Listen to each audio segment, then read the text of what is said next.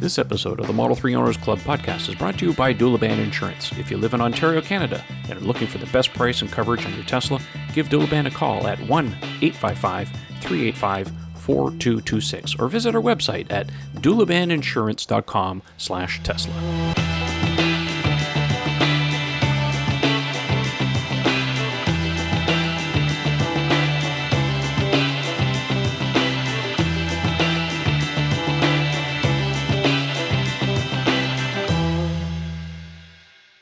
Hello, everyone. It's time again for the podcast. Want to apologize. Last week I was feeling a little under the weather, so we kind of skipped it.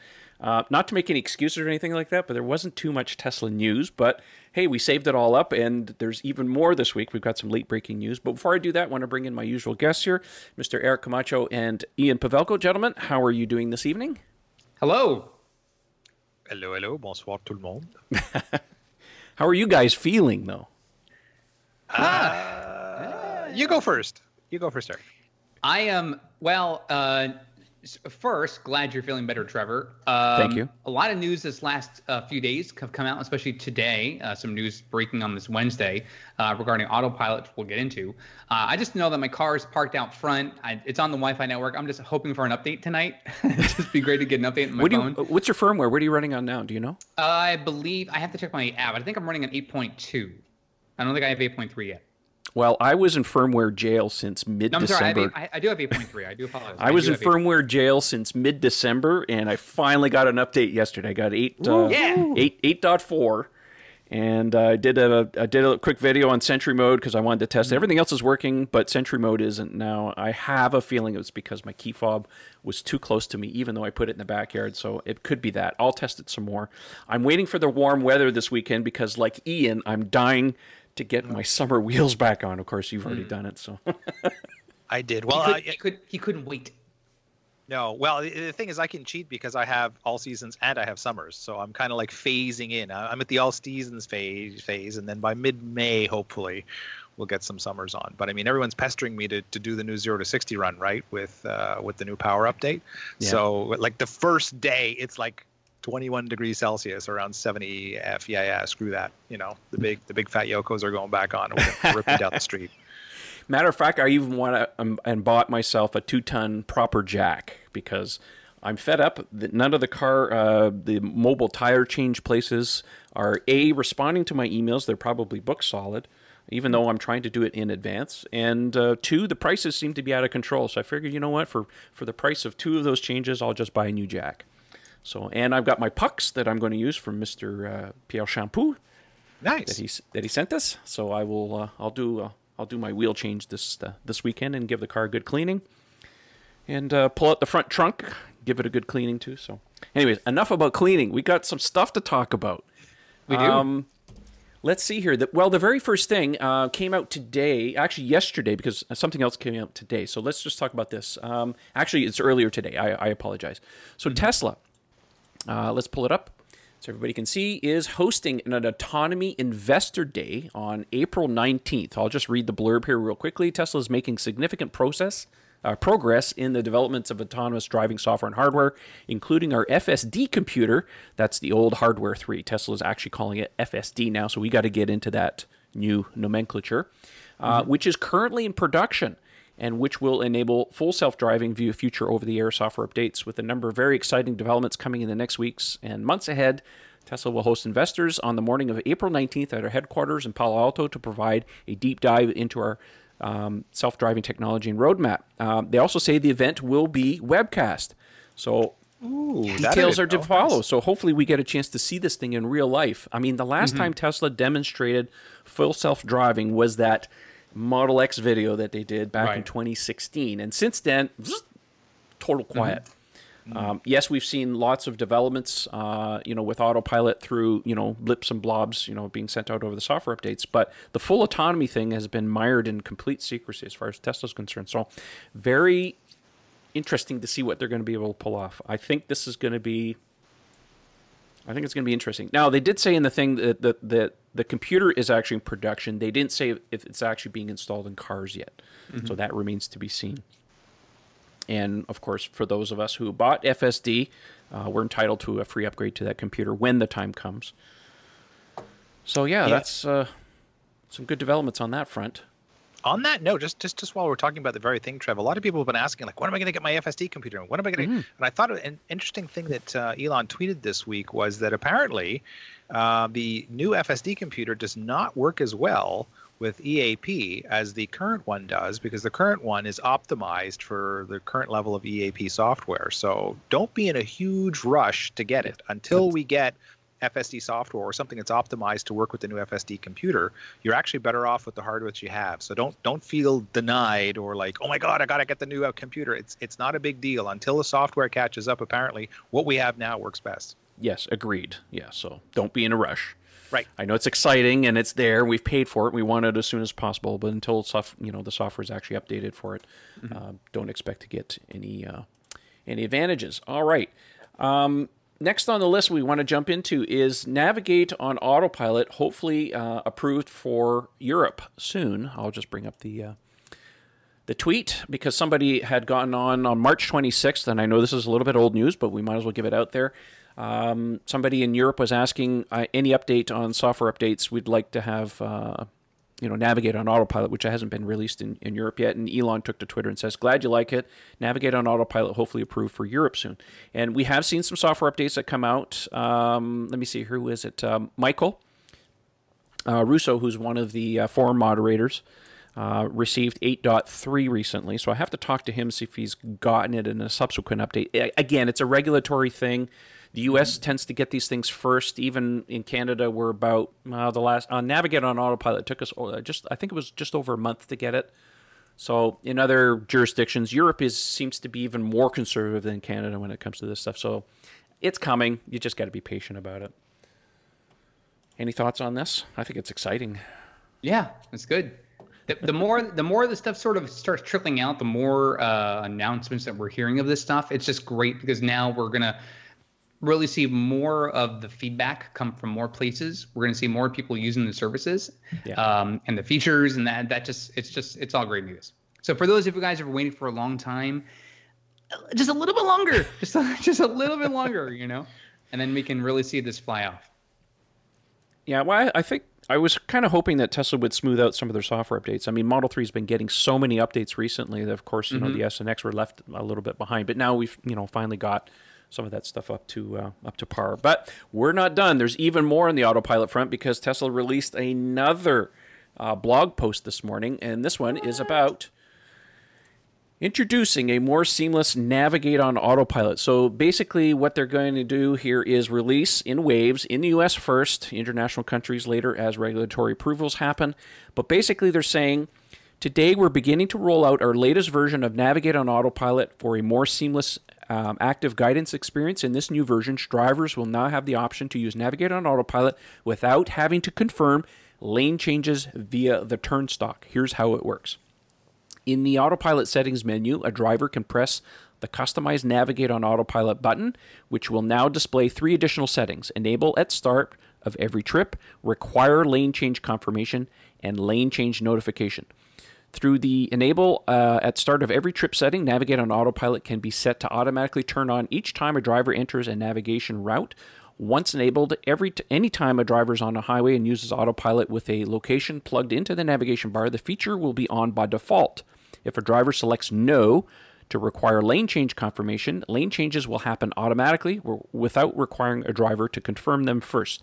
Drivers can elect to get notified about an upcoming lane change by receiving an audible chime as well as a default visual prompt. Additionally, all cars made after August 2017 will also have the option to have their steering wheel vibrate for the alert as well. So yeah, very exciting. This is, gosh, we're really flirting with level 3 at this point. Again, this does not require FSD. This is enhanced autopilot feature at this point. Some of the other stuff that they've claimed for FSD is still kind of down in the future. So exciting times. I don't know when we're going to get this software update. Again, it's starting to roll out in the US. So before much longer, we should be able to see some videos of this in action. Of course, if I get it, I'll do something on there. What do you guys think about this? This is getting exciting. I'm going to turn it on all the time because I like it. Well, what's great about this is that in the announcement today, Elon, I believe, subtweeted Tesla on this announcement, and he had said it's actually more exciting than what it sounds.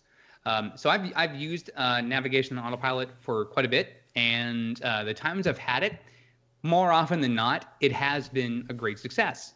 There are some instances where it asked me to confirm, and I'm like, all right, let's go ahead and change lanes. And then because of other drivers here in Florida, they like to kind of gun it when they think you're trying to get in front of them. So I'm like waiting for the lane change, but the car will certainly have its patience more so than I, the driver, might. And then once it feels like it's able to make the change, it'll do that. Now I've had mine on Mad Max mode as well. So I was just about to ask what mode you had it on. I would say let's just get in there.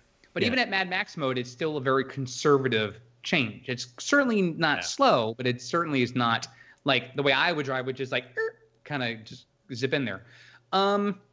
What's interesting about this blog post, and kind of reading a little bit further down too, they do share that more than 500,000 miles have already been driven with the lane change confirmation turned off. So that's actually pretty interesting hearing that. So that kind of gives you an idea of how much mileage it's already seen with the feature deployed, whether it's been confirmed or not confirmed or anything else. So yeah, I'm looking forward to, as these updates begin to reach the vehicles, how they materialize. I, for one, would want to have it turned off just to see how my 25-mile commute goes, mostly on the highway from where I live to where I work. If it happens with getting into the HOV lane and getting out of it, fantastic. We'll give it a go. But so far, it's been pretty good. But I'd like to be able to try that with the confirmations turned off. My biggest gripe with Navigate on autopilot is that it gets confused when you get close to an off-ramp, when it takes you to an off-ramp. Yeah. And in my area, there are some areas where there's construction, and sometimes the lines, open up, and then they come back together, or they're not quite enough, and the car starts to get into the lane, and then it gets confused and says, no, I want to get back out again. So hopefully they'll smooth that out. I did notice on the latest update that I got, the 8.3, I don't know if, the display on the autopilot, the cars were always doing the funky chicken. They were always, they needed some kind of smoothing algorithm. We've talked about this on the podcast. And sure enough, they've actually done that. It's much, much smoother. This morning I went downtown Toronto, and it saw... Your zombies. Do you like my zombies this morning? I was sitting at the stop, and I could see all the people going across. And I happened to look down, and I'm like, hey, there's people this time. So I figured, I'd do a little video and stuff, so that was kind of fun. But yeah, I really like the new display. It's much, much smoother than it used to be. It displays more lanes. So, they're making tremendous amounts of progress now compared to what they have done in the past. So kudos to Tesla's autopilot team. The one thing I would agree with you is, and I've noticed this before, if I do have a address put into my navigation and I have NAO turned on, it would, or NOA rather, it'd be great if as it exits coming in, it just knows to take the exit. Now, whether that's part of a level autonomy that it's not ready for yet, maybe that's going to be something that rolls out later on. That'd be great. But it would be nice if it just knew to took the exit rather than just try to stay in the lane that I'm in. So we'll see if in the coming months there's a change for that. But autopilot's been so much smoother as of late. I've had fewer issues, and there's a good chunk of I-95 on my commute to and from work that is like yours, under construction, where the original lanes have been sort of paved over, or at least they've taken the paint off. They've put new paint markings, and my cars relatively handled it very well, even at full highway speeds of 60, 65, 70 miles per hour. So that's good to see. But I think there's that one little thing, which is just take the exit. It's there. It's where we got to go. Just go ahead and get off. Yeah. I got to say, my experience with 8.3 has not been good. The first thing I noticed was that, you don't get the funky chicken moves anymore of the surrounding cars, which was nice. It was really smooth. But the actual performance of the system is the worst it's ever been in my car. Oh, really? Oh, yeah. I was really shocked by that. Like, not horrible, but like at first, the first thing I noticed is when you're approaching slower cars in front of you and it's got nowhere to go. In other words, it can't shift out to a quicker lane. I find the speed adjustment quite jerky. It's like a student driver's at the wheel. All of a sudden, it's like, wow. And it's kind of hunting to find. It never did that before. It was really smooth, slowing down and then accelerating. No, it actually jams the brakes on a couple of occasions. It's in braking level, but like there's this sudden lurch that I never experienced before. So that was weird. Yeah, I've had a few of those too. I mean, it seems to hesitate. I mean, the car's cautious. It's just being cautious on purpose, right? Yeah, but there's caution and there's smooth cautious and then there's jerky cautious. I got jerky cautious is how I would describe it. That still didn't bother me so much. I mean, it was kind of like 1 out of every 4 adjustments was doing that. But what drove me nuts was I drove up to see the kids in Wakefield, which is just north of Gatineau, north of the capital here in Canada, of Ottawa. And, that's 2 hours each way. It's the perfect time to use autopilot. It didn't want to know from me. And all we had was rain. We didn't have any, it wasn't sleet, there wasn't 2 inches of snow on the bumper covering up the radar. And it just constantly bugged out. Lane change not available, this not available. It's like I cleaned the camera 17 times. Nope. Didn't want to know. Didn't want to come back. I was like, what? Yeah, we were downtown this past Saturday night. We went to the movies and we came back and it was raining all day, and then temperatures dropped to the point where the rain just turned into snow.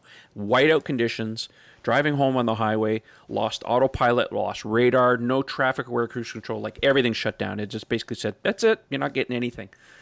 So, when people ask legitimate questions as far as, Tesla's full self-driving, is it going to handle winter conditions? They got a lot of work to do. Yeah. But what's strange is that the day after that trip, and I did some bug reports on it, the day after the trip, I got 8.4. Oh, okay. Yeah, so I'm curious to see if some of these issues have been resolved in 4. Unfortunately, I haven't had a chance to go, but I'm going down to the States tomorrow, so I'll be able to report back. We've had a ton of reports of problems with at least 8.3 on Model 3s on the forum. I mean, things like lagginess when you put the car in reverse for the reverse camera to come up. Yeah, spontaneous screen reboots are rampant. I've had a couple of mine too. Yeah. Oh yeah, tons of them. We got breaking news. Oh, yes. Okay. Go ahead, Eric. What do we have? Tesla Q1 2019 vehicle production and deliveries are now announced. Excellent. No way. All right. Let's dive in. I'm gonna read the newswire as Tesla. This is on their website. In the first quarter, we produced approximately 77,100 total vehicles, consisting of 62,950 Model 3 and 14,150 Model S and X. Deliveries were approximately 63,000 vehicles, which was 110% more than the same quarter last year, but 31% less than last quarter. This included approximately 50,900 Model 3 and 12,100 Model S and X. Due to a massive increase in deliveries in Europe and China, which at times exceeded 5 times that of prior peak delivery levels, and many challenges encountered for the first time, we'd only delivered half of the entire quarter's numbers by March 21st, 10 days before end of quarter. This caused a large number of vehicle deliveries to shift to the second quarter. At the end of the first quarter, approximately 10,600 vehicles were in transit to customers globally. That's huge. Because of the lower than expected delivery volumes and several pricing adjustments, we expect Q1 net income to be negatively impacted. Even so, we ended the quarter with sufficient cash on hand. In North America, Model 3 was yet again the best-selling mid-size premium sedan, selling 60% more units than the runner-up. Inventory of Model 3 vehicles in North America remains exceptionally low, reaching about 2 weeks of supply at the end of Q1 compared to the industry average of 2 to 3 months. Despite pull forward of demand from Q1 2019 into Q4 2018 due to the step down in the federal tax credit, U.S. orders for Model 3 vehicles significantly outpaced what we were able to deliver in Q1. We reaffirm our prior guidance of 360,000 to 400,000 vehicle deliveries in 2019. I'm going to end it here shortly. Given that Tesla vehicle production currently occurs entirely from only one factory in the San Francisco Bay Area, but must be delivered to customers all around the world, production could be significantly higher than deliveries, as it was this quarter when production exceeded deliveries by 22%. We've just begun the global expansion of Model 3, and we want to thank our employees for their hard work and our customers for supporting our mission. We are doing everything we can to deliver cars globally as quickly as possible and look forward to continuing to scale deliveries throughout the year. So it's a logistics thing. Yeah. Who knew? We kind of expected that. Still good. I mean, they were warning for some time that Q1 wouldn't be as good as the last quarter, but this is a logistics thing, and they will get it sorted out. But still some good numbers. I mean, 10,600 vehicles in transit. That's higher than it's ever been. Yeah. More than double, I think, was the highest number. I think it was around 5,000 vehicles in the past. So, well, that just means we're going to have a better Q2 because I have a feeling they're going to start switching over to North American deliveries at that point and hopefully start introducing the standard range Model 3 because there's huge pent-up demand for that car. So, all good news. Thank you, Eric, for that. And hopefully the right-hand model will start delivering very soon, too. Yeah, exactly. Okay. Let's move on to another little bit here. This comes courtesy of Teslarati. And let's just bring it up here. Tesla is pushing a dynamic brake light updates. Now, this is for Europe only. That warns drivers of rapid braking. Here's a screenshot for those who want to see this. If you're watching on YouTube, apologize if you're listening to the podcast. Sometimes you got to go and see the visuals. But anyways, so the brake lights, it says if you're driving over 50 kilometers an hour to brake forcefully, the brake lights will now flash quickly to warn other drivers that your car is rapidly slowing down. If your car stops completely, the hazard warning lights will flash until you press the accelerator or manually press the hazard warning lights buttons to turn them off. I know there's some people that have been demanding, or not demanding, but asking to have this feature in North America. I think if this is something that you would like to see, send it off to Tesla. I don't think it's a regulatory thing in North America that we need this. This is probably something they had to do expressly for Europe, but if it's something you like, send them out. I mean, there's just so many updates. I mean, this last update that we got, I know for me anyways, because it was so far behind.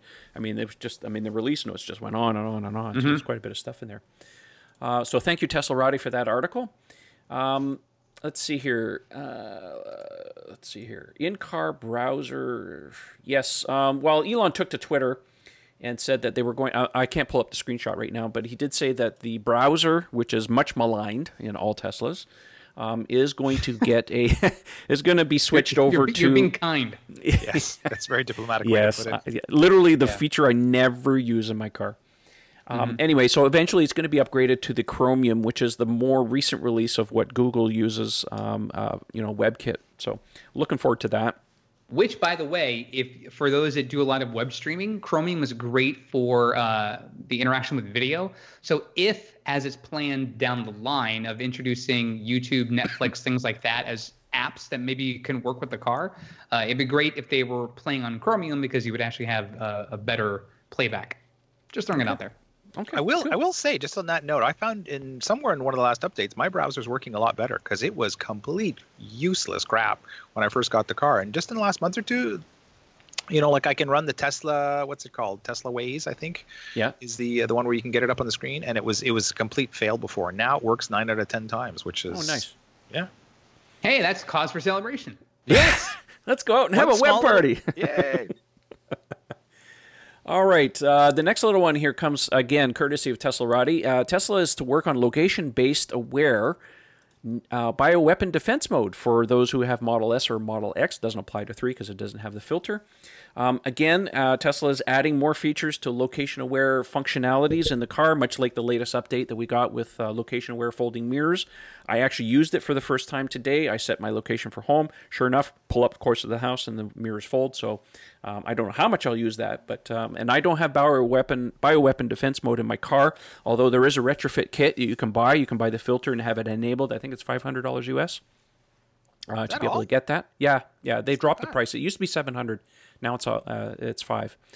So basically what they're going to do is give you location-aware bioweapon defense mode so that if you live in areas that are prone to pollution, or let's say you have wildfires, which are very common in California and stuff, you'll be able to enable that and have it left on for whatever you want. So another great use of GPS functions in the car. I mean, what else can we want? I mean, Earl was the first one who went out on Twitter and begged Elon to have the folding mirrors on location aware because he knocked his off, I think, within the first week of having the car. So Bridge just did that on the Volt last week. Yes, I heard about that. Uh-huh. How much is that going to cost to fix? Believe it or not, I found a used one on eBay in the actual correct Cyberblade color for next to nothing. That's what I'm going to Malone tomorrow to pick up. So. Oh, okay. Yeah, I'm not too peeved about that one. Yeah. Okay. Well, that's cool. So much to cover. We're going to get in here. Some leaked videos have been posted onto the interwebs and YouTube. about advanced or enhanced summon, which is the one where you can pull your car out of the parking lot.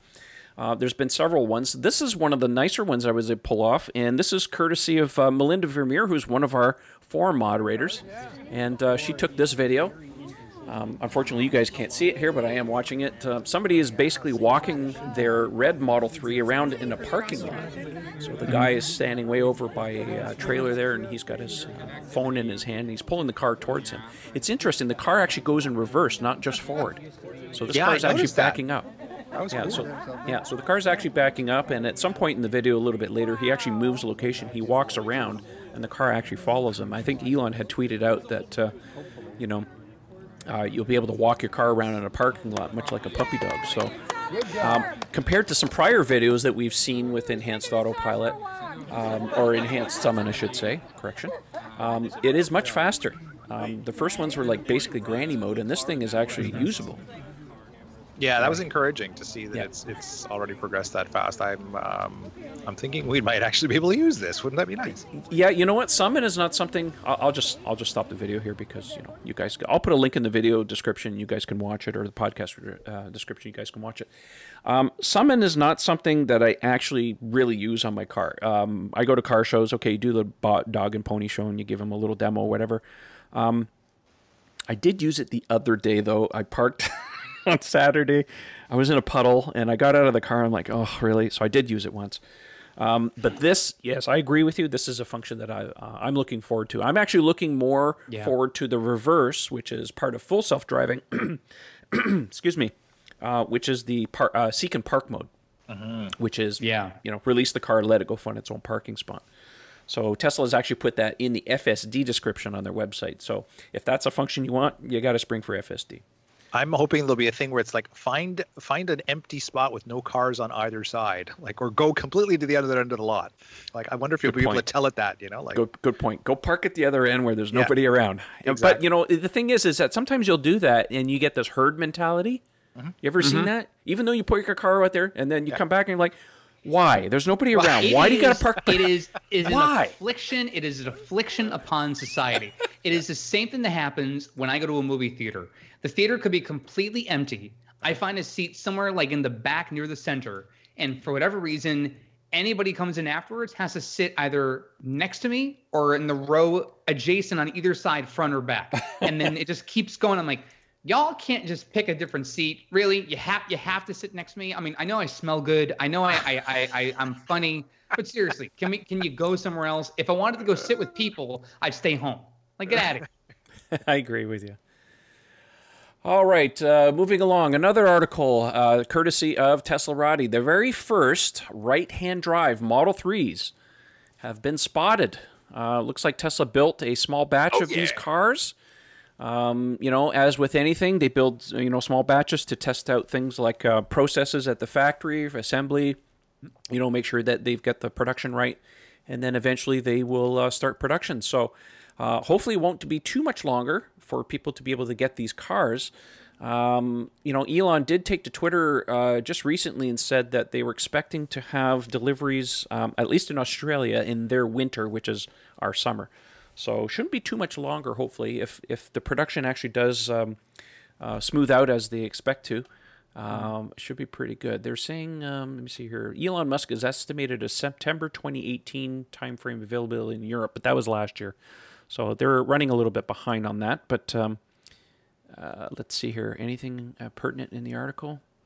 I love reading the Twitter feed on that. It was fantastic. Like, there's people in the UK, they're kind of like looking at it, it's like, no, did somebody flip the image? Has it just been reversed? No, look, you can read the thing in the background. It was like you could feel the excitement from across the pond. And I don't have it here, but there is a YouTube video that someone did, and I didn't have it prepared for the show tonight, but somebody did get a ride in this car. It is definitely a right-hand drive Model 3. So won't be too much longer, guys. I mean, we're excited for everybody to get these cars, and 35% of the world is right-hand drive. So yeah, they're all waiting for this car with bated breath. So hopefully it gets out there as soon as possible. All right. And which, by the way, we're already seeing the impact of Model 3 in Europe with just the left-hand drive. Yeah. We're not even seeing what's going to happen once they go right-hand. Production deliveries. Okay, next little one here is something we dug up on Reddit. Someone had an experience testing out Tesla Supercharger V3, and I'm just going to pull up the Reddit post here. The Reddit user is Privater Bach. He says, another tryout of the Tesla Supercharger V3 today started from 9%, left with 90% within 35 minutes. It quickly jumped to 255 kilowatts just seconds after plugging it in, stayed for 15%, and the taper kicked in. He says tamper, but it's taper. Mm-hmm. After 4 minutes, and the SOC reached 23%. The power reduced to 177 kilowatts, then it goes down. So he's basically saying from 9 to 50% is about 12 minutes, 9 to 60 is 15, 9 to 70 is 19 minutes, 9 to 80% is 25, and 9 to 90 is 35. So, wow, this is very incredible. I mean, that's amazing. Yeah, so we're really looking forward to that. Of course, Tesla did say that they will be upgrading the current superchargers in waves to 145 kilowatt, I think it is. So those of us who have the older technology, S's and X's, will also get a bump. And hopefully the whole sharing of the AB thing will largely go away, because at 145 kilowatt, if you split it... by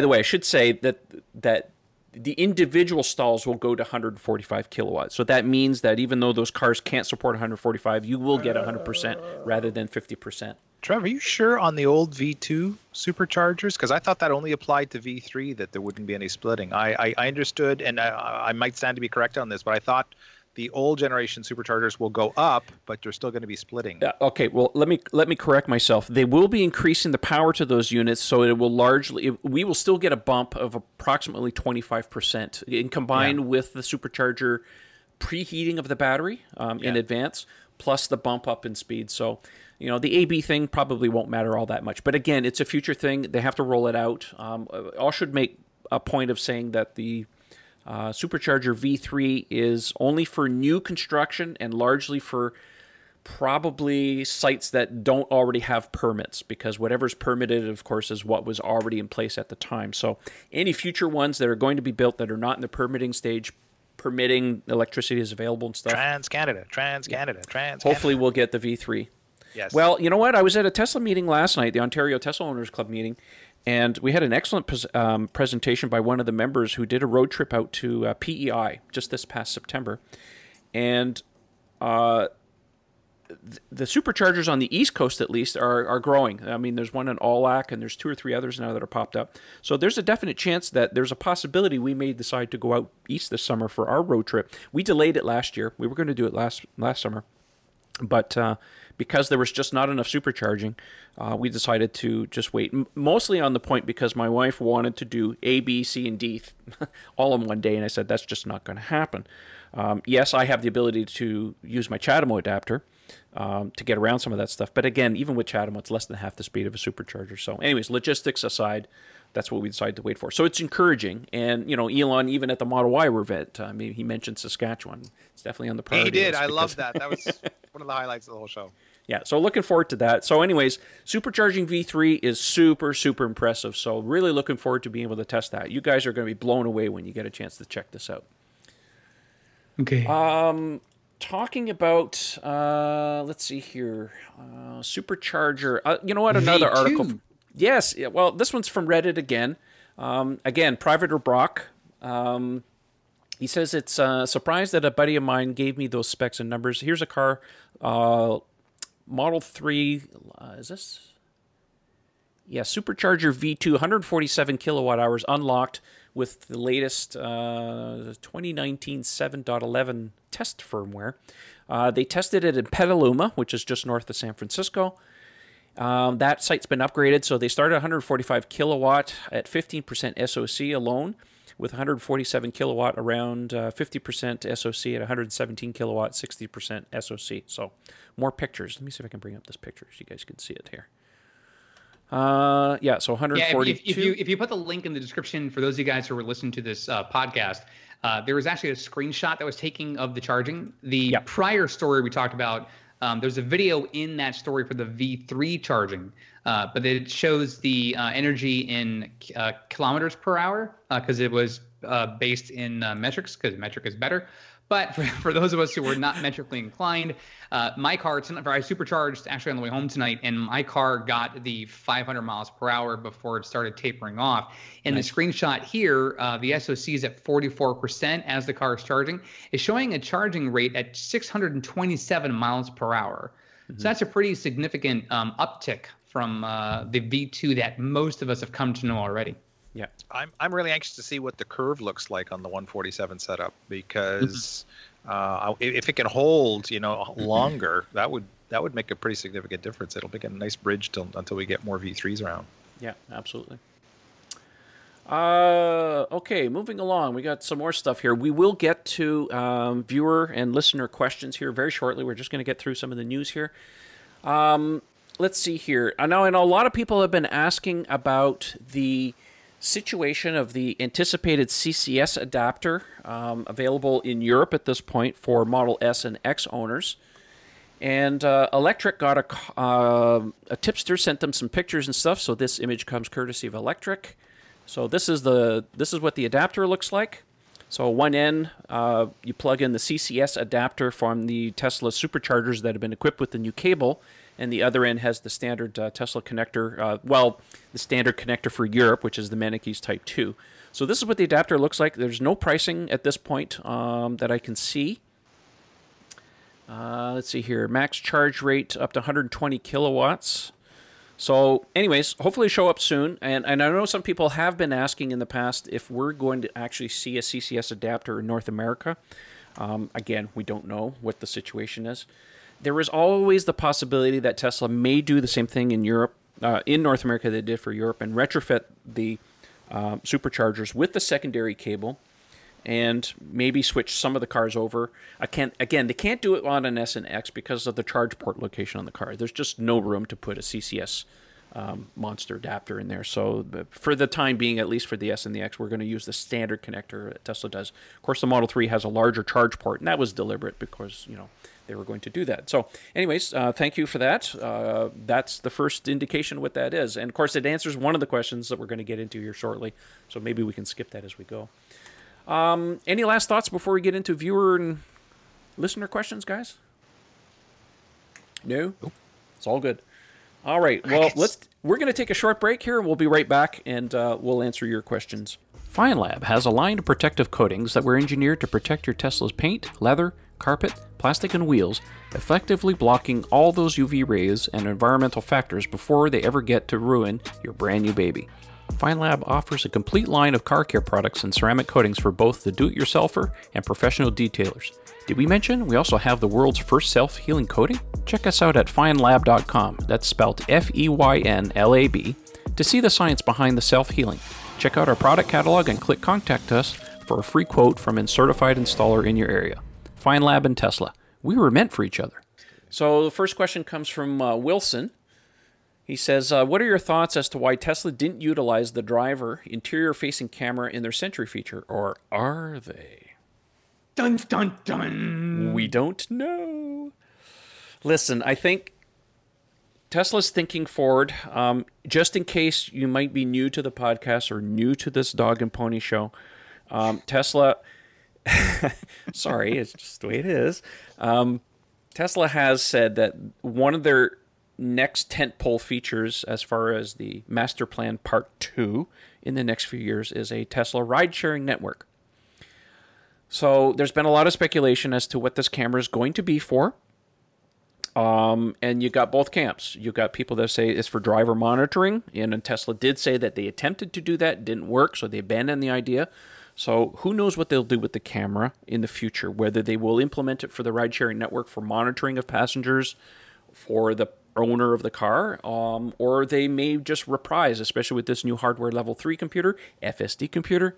Maybe they can revisit that. I know that there are some big proponents out there. Alex Roy, for example, is a big proponent of driver monitoring because he seems to think, and probably legitimately, that level 4 and level 5, you need to have some kind of driver monitoring systems in order to cover everything. So anything is possible. We don't know what Tesla's plans are at this point, but they did say that they abandoned the idea, but it doesn't mean that they can't reprise it now that we have a more powerful computer literally just around the corner. So thank you, Wilson, for sending in that questions. I hope it answers it, but again, we don't have all the answers. for this stuff. Next question, which is somewhat related, comes from Tesla Fun. It says, looking at the recent added Sentry mode, the MCU processing is required more. Is the MCU the brain for all the function, or is it another separate processor to run these features? I believe that the Sentry mode is just pulling a feed from the cameras, from the autopilot, because all the cameras go into the autopilot computer, and then the MCU that runs the cars is a separate computer. So on the Model 3, you have an autopilot computer, and you have the MCU. On an S or X, you have a third computer, which is the one that runs the instrument cluster display. I've noticed on my car that the processing power is really starting to chug on mine. I mean, they're really beating the hell out of this thing. The MCU on an S or an X is still an older NVIDIA Tegra 3 computer, that's circa 2012-ish, 2011. So it's starting to show some age. Now, the newer cars, of course, if you bought a new car since, I think it was May of 2018, they come with a new Intel-based MCU. So it seems to have lots of legs on that. Of course, the Model 3 has an Intel-based one. Lots of horsepower on that. Who knows what they're going to be doing? I know us on mine that if you use the dash cam function or the Sentry mode on mine and I put the USB key in, there's lags. Every time it writes a file, there's a gap of like a second or so. It just there's just not enough horsepower in the MCU. The autopilot computer, I think, has plenty of horsepower, but it's a dedicated machine. It has nothing else to do, as far as I understand, with the running of the system. So yeah, I think that's where things are going. I think the Model 3 and of course the S's and X's with the newer computer have lots of horsepower to be able to do newer things as they go. And of course, this is not the end game. They're going to keep upgrading the systems as they go. I mean, this stuff is not going to sit around forever. So I hope that answers the question. We will see, as we say. By the way, I'm just throwing this out there, maybe because Endgame is coming out pretty soon, but I cannot help but see MCU and think Marvel Cinematic Universe. Did you buy your tickets? I can't. I've been immersed in Marvel for 10 years now. So I can't see MCU and think of computer. So I think I saw somebody post it on the internet the other day, almost like a flow chart of all the movies and the timelines are happening. Man, all right. So I gave up around Spider-Man. If you guys are fans of the Marvel films like I am missing out of the premiere coming up on April 26th because we're recording our show. We recorded our show on Thursday nights, except for this week. And I'm going to be missing out. Everyone's going to be posting about this on Friday. I'd be like, shh, don't say anything. No spoilers, nothing. I don't want to know. No spoilers. No, but yeah, that's a big thing coming out. We're only like 3 weeks away. So, dude, we could do another Wednesday. It's not the end. No, it's fine. Everyone's got their tickets. It's already okay. So what you're really angling for is the whole martyr scene here. Okay, all right, I get it. No, not at all. No, not at all. Okay. I'm just saying that the movie will be there on Friday. It'll be there Saturday. It'll be there Sunday. Okay. Likely, the longer I wait, the more seats I'll find. But of course, as I mentioned before, I'll sit in the theater, and the next person coming in is going to sit within 3 feet of me. So what does it matter? So, don't worry. It'd be like Disney, back in the old days. It was like, for the first time on DVD. Yeah. You'll be able to get that. Anyways, let's get back to the show. Enough of this. Next question comes from Vern. Now, Vern sent us several questions. And unfortunately, Vern, we've got so many we can't answer them all, but we will tackle a couple. Vern asks, I live in Illinois between Springfield and St. Louis, 1 hour from each other. The closest dealer's in St. Louis. How does service work for anyone so remote? Say I have a warranty issue and I can't even drive the car to St. Louis. Will a mobile Ranger come that far? Will cost be high? Will I need to go to St. Louis? Close service center may actually be in Indianapolis. So the answer, Vern, is mobile service will come to you. And I'll give you an example. Canada, for example, is a very large country. Now, most of us live within about 100 miles of the U.S. border all the way across because it's just too damn cold up north. Yeah, 50% of the Canadians live like within 100 miles of the U.S. Exactly, and we have nowhere near the amount of service centers. So Tesla Canada has put so much effort into the mobile service. Now, to answer your question, in your case, mobile service will come to you. The Rangers will come to you. There are only certain circumstances where the cars need to go on a lift, and this is something that John McNeil, who used to be at Tesla, who left last year, made a good case of saying that, listen, most of our service is firmware or small little fixes that don't require putting the car on a hoist. So why don't we put more effort into the mobile service? So that's exactly what they're doing. So if it's warranty work, you don't have to pay for anything. It's included in the cost. I mean, we've had lots and lots of reports of this stuff. They come to you, they fix it. It's not a big deal. So that is your answer as far as that's concerned. So I really wouldn't worry about it. Again, you can use your app if you have any issues with the car. You can you can make your service appointments right on the app. I've done it. It works. You may not get a service appointment right away, of course, with your situation being, kind of far from each other and stuff. But I would suspect you probably be able to get an appointment within about a week or so, or maybe even less. So. Okay, Vern asks the second question. How does a trade-in work with an online order? I currently have 2 vehicles. If I don't like the price given for one of the vehicles, can I then see what the price would be for vehicle number 2? Do they take the vehicle from me when it's delivered? So, yeah, trade-ins. Seen this happen lots of times. So, first thing you need to know is that Tesla will not give you top dollar for that car, whatever it happens to be. They're not in the used car business. Your trade-in is going to go to auction. So if you want, here's my advice. If you want a good trade-in value, sell it privately. If not, go to CarMax. You'll have much better luck there. If you're going to trade in, yes, go ahead. So here's my suggestion. So the key is this. So Tesla uses Kelley Blue Book values in the U.S. to appraise the cost of their cars. Now, I don't know if this holds true now that they've sort of gone to an online environment, but it used to be that if you went to CarMax, as Trevor's suggesting now, and you got an estimate from CarMax, which is good for 7 days, if you brought the estimate to Tesla and it's higher than what Tesla's offering for your car as a Kelley Blue Book value, for example, then they'll match the higher cost or the higher value that's CarMax is providing you. The other benefit to trading with Tesla is this. In states like Florida, you get a tax incentive. So let's say you are buying a Model 3 and you're trading in, say, a Honda Accord. If you get a vehicle in Florida, appraised for, say, $10,000, your Model 3 is now going to have $10,000 less, and then now you're taxed in Florida on the lower value of the car. I think most states the trade-in value is applied. Yeah. So again, you might want to look in. I don't know, obviously, the laws in the St. Louis area. But if you at least look to find out what your trade-in policies are in the state, you might be able to have that as an incentive. So yes, you can sell privately, but some states obviously you have to pay sales tax on the trade. But if you do it through a dealer, you might actually find an incentive that way. So find out what your local limits are. Yeah, absolutely. I agree with that. Ontario's the same way. If you do a trade-in, whatever, there are tax advantages because you're paying on the lower amount. Yeah, same in Quebec. So, yeah, I think that's kind of universal anyways. Mm-hmm. Okay, moving on here.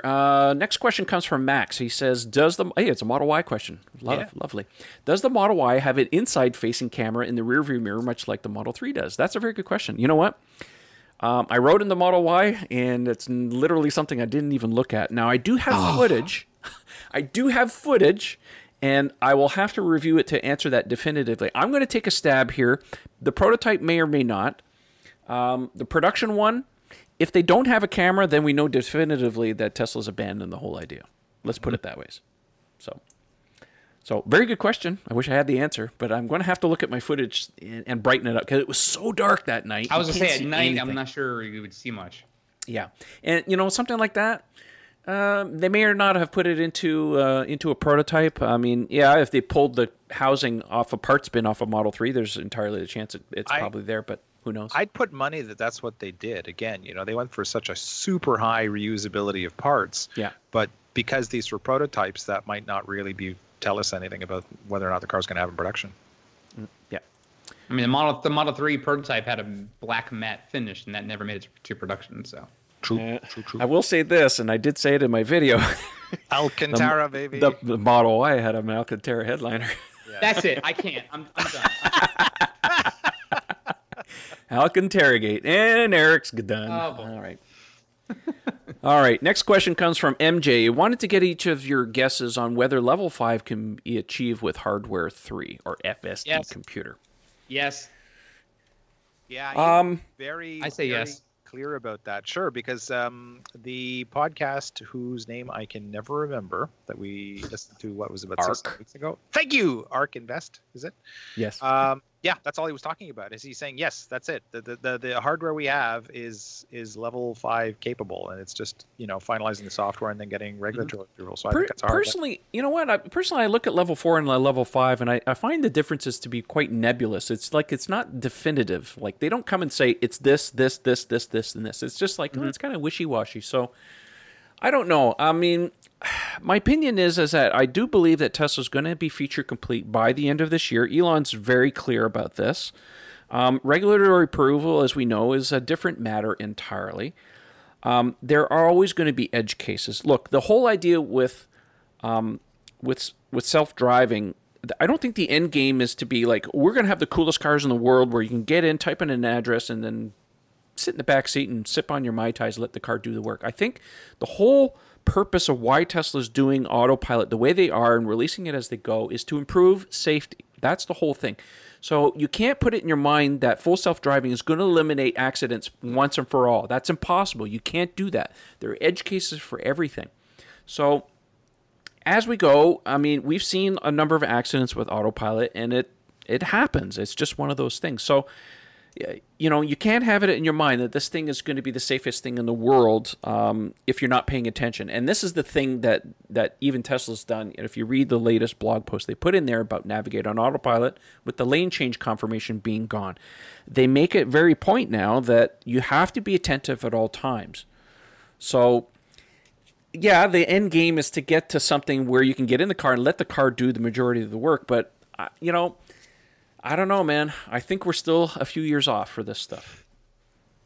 Well, he claims that they're going to get there. Now, I agree the timeline's super aggressive. But, I mean, the goal is to be able to fall asleep in the car. That's kind of the reference point that he always quotes when he talks about it. So, I mean, when's that going to be? Zzz, tick, tick, tick, tick, tick, tick. Spin that big wheel. That's right, Bob. Yep. All right. My guess is that it'll happen before I have grandkids. Yeah. I don't even have kids yet. So okay, that's a very safe bet. That's well, that I'm gonna have kids. I'm not. There's a greater chance this car is gonna actually have the level 5 before I have kids. We'll see. All right then. Okay then. All right, next question comes from Dan Slubin. He says, regarding Model Y, what is the cargo room in cubic feet of the Model Y with the second row seats up? Well, can't answer that definitively because we know that Tesla has said 66 cubic feet. That's including the seats are down and the front trunk.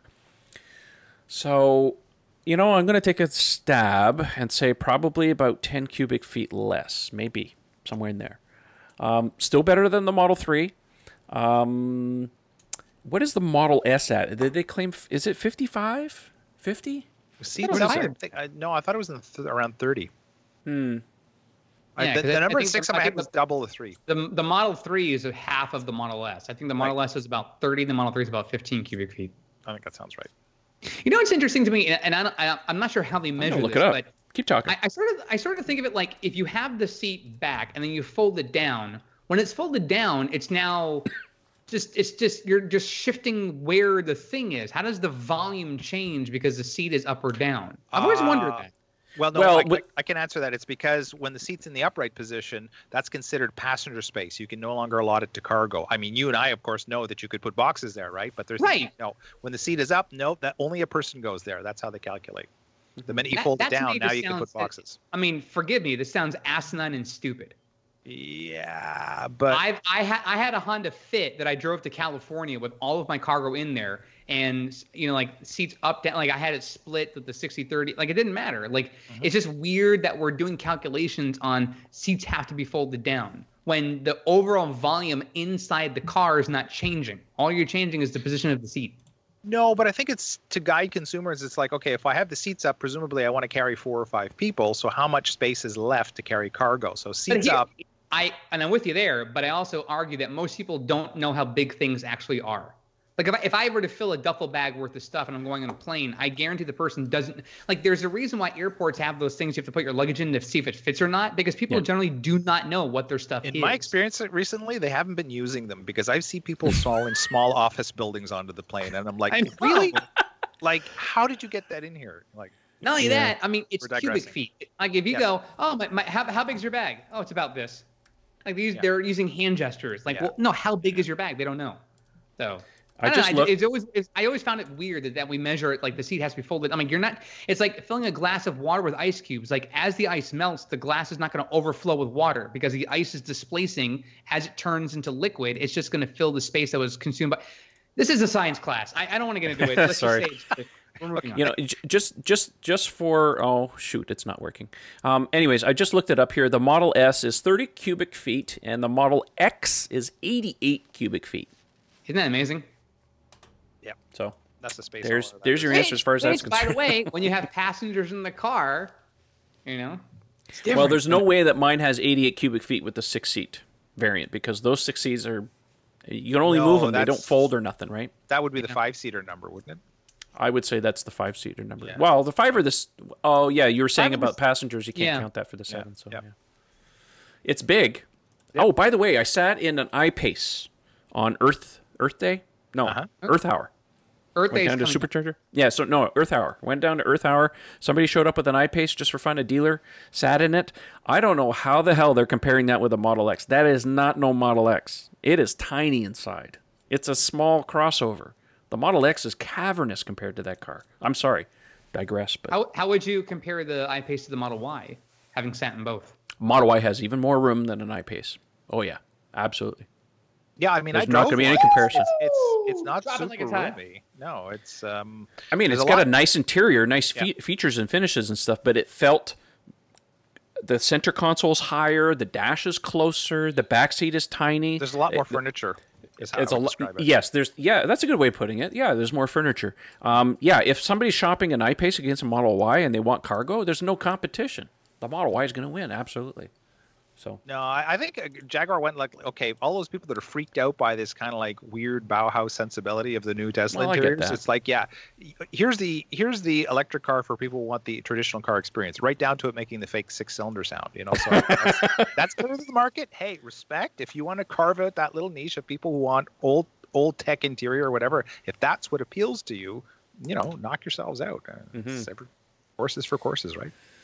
Okay, we have some more viewer questions. Let's move on here. Jason Klatt asks, I bought Autopilot 9 months ago after purchasing my Model 3. If I was to get into an accident so bad that the insurance wrote off my car and then I had to go out and get a new Model 3, am I able to transfer Autopilot from my old car to the new one?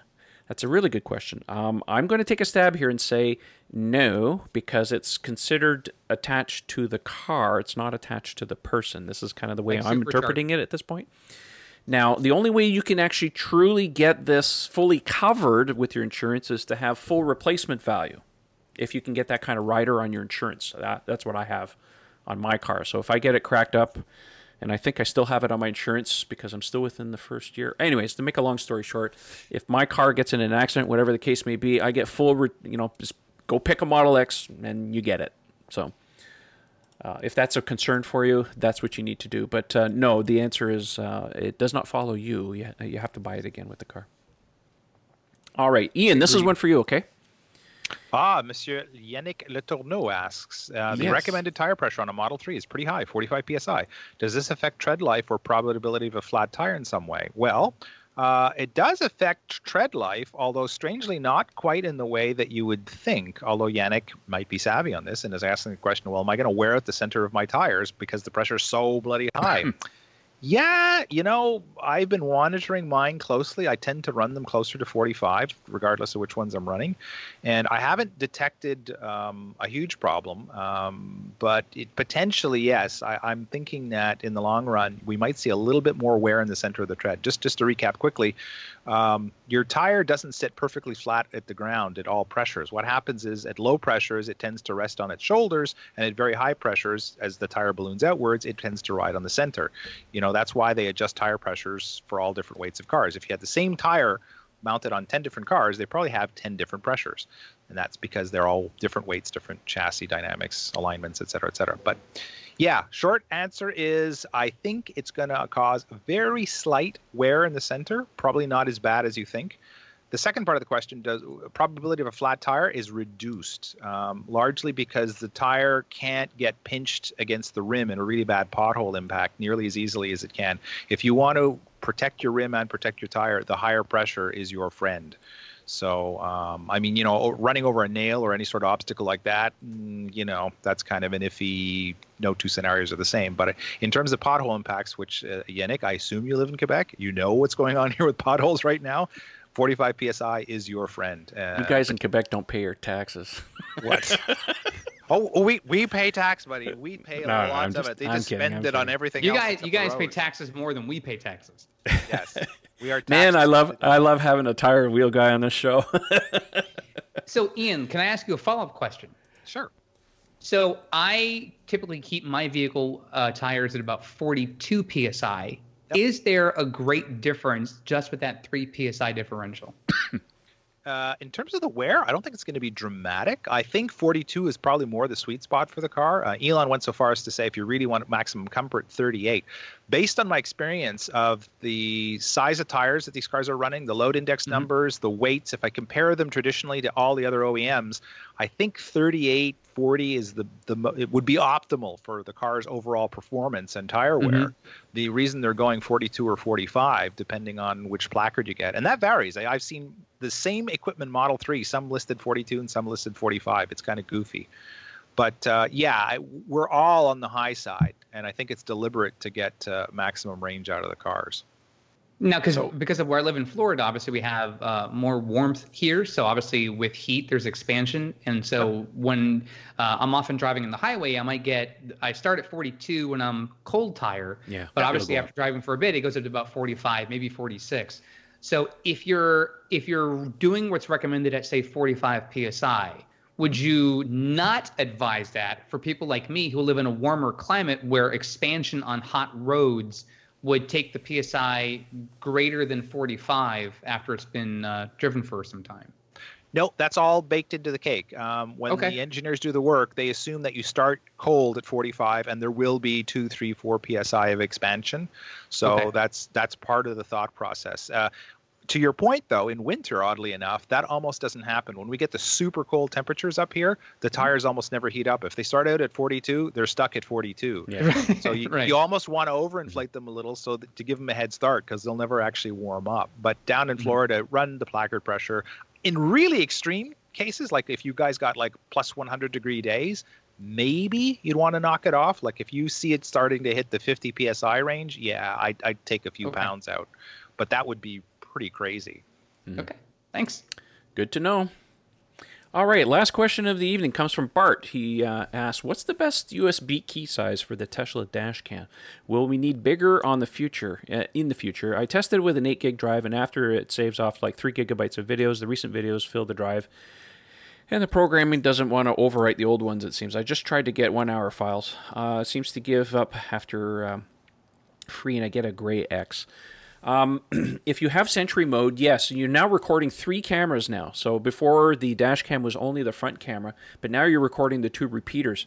I have a 64 gig, I think it is, plugged in, and I have to go and test it or take a look at it, but I think it's more than enough.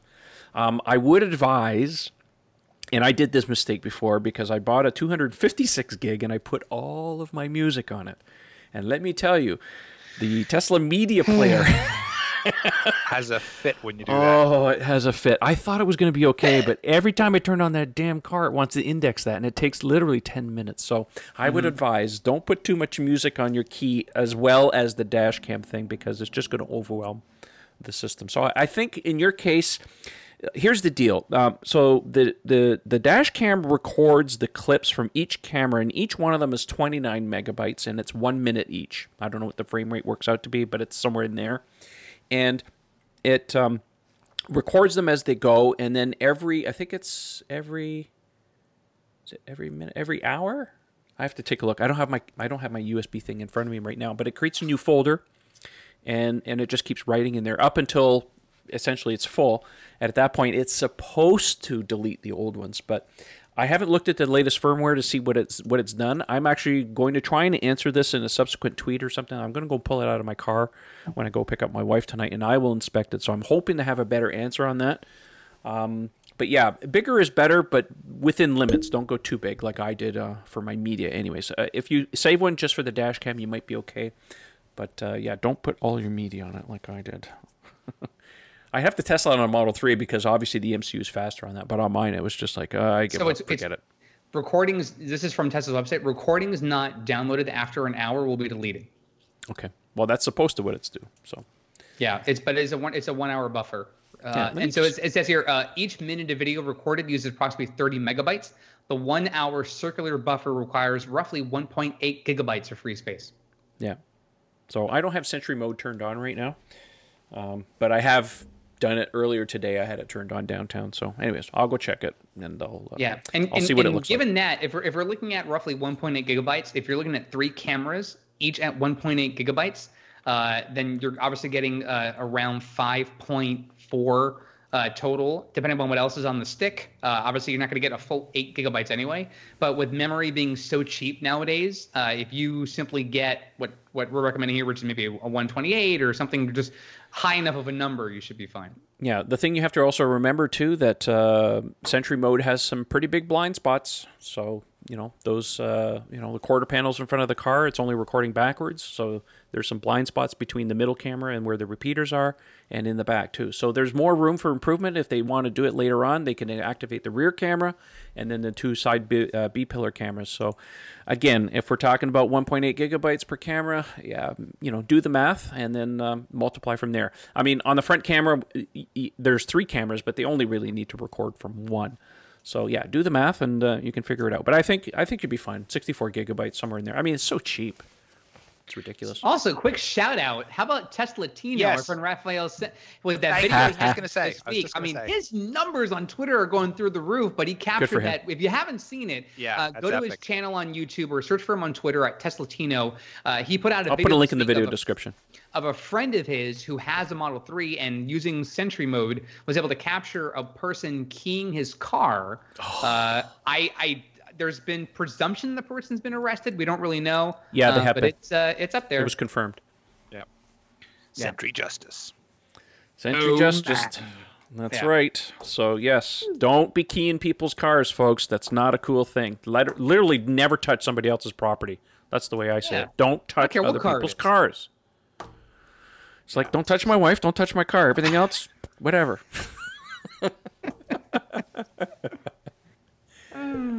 All right, boys. Come to the end of the show pretty much. Any closing thoughts before we sign off? No? No, all not good. Really. I think we've done it. It's been a long day. Yeah.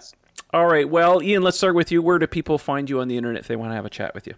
Well, on Twitter, it's pretty straightforward. At Ian Pavelko, my name, all one word. On the Tesla Owners Online forum, you can find me Mad Hungarian. Mad Space Hungarian is the handle. And any really in-depth questions you have about wheels, tires, technology, Quebec weather, whatever the hell you feel like chatting about, that's the better spot. Quickies, I'm happy to do in a private message on Twitter. But anything really long and intense, we'll go into it. What? Quickies? Oh, the mind reels. So by all means, send me a message on the forum, and I'm happy to talk about stuff ad nauseum. Or call him at home. He'll even take your call on the air. No, that's where we draw the line around here. Otherwise, it'd be 24/7. Bridge knows this, so it's kind of like. And of course, there is. Don't forget the T-shirts. Exactly. Link will be in the video in the podcast description. Mad Hungarian's Airwear. Exactly. So it's the Evolveware, sir. Evolveware. Yes, sir. Airwear would be cool, though. Maybe I could do a line of plane stuff. Yeah. So, yes, Mad Hungarian's Evolveware on teespring.com. T-E-E, spring, all one word, .com. And you can find yourself this, the WMA, and... they were very popular. We saw a number of them down at the Model Y reveal. I was thrilled. I was so I was happy too. Stoked to see that. It's so really lovely to see that people are supporting it. It's very excellent. Very nice. Thank you all. And Eric, how about you? Where can people find you if they want to have a chat with you? Sure. You guys can find me on Twitter at ECFix. That is ECFIX. And lastly, you can find me on Twitter. I'm very active. The handle's Model 3 Owners, but the forum is called TeslaOwnersOnline.com. You can find that anywhere. It's Model 3 Owners Club still works. You can reach it there, but we decided to rebrand just because we just don't want to do just Model 3 anymore. We want to cover everything Tesla. And want to say a big shout out to our sponsors. That is Fine Labs, Doulaban Insurance, and our great guys at Evanex who have been supporting us right from the beginning. Thank you very much. And lastly, if you'd like to support the show, you can check out our Patreon page at patreon.com/Model 3 Owners Club. I'll get around to changing the URL eventually, but that works for now. And any little support helps keep things going. Anyways, that's it for tonight, and we will catch you next week, same time, same channel, hopefully. And thanks for watching and listening. We'll see everybody next time. Bonsoir. Bye. See you guys.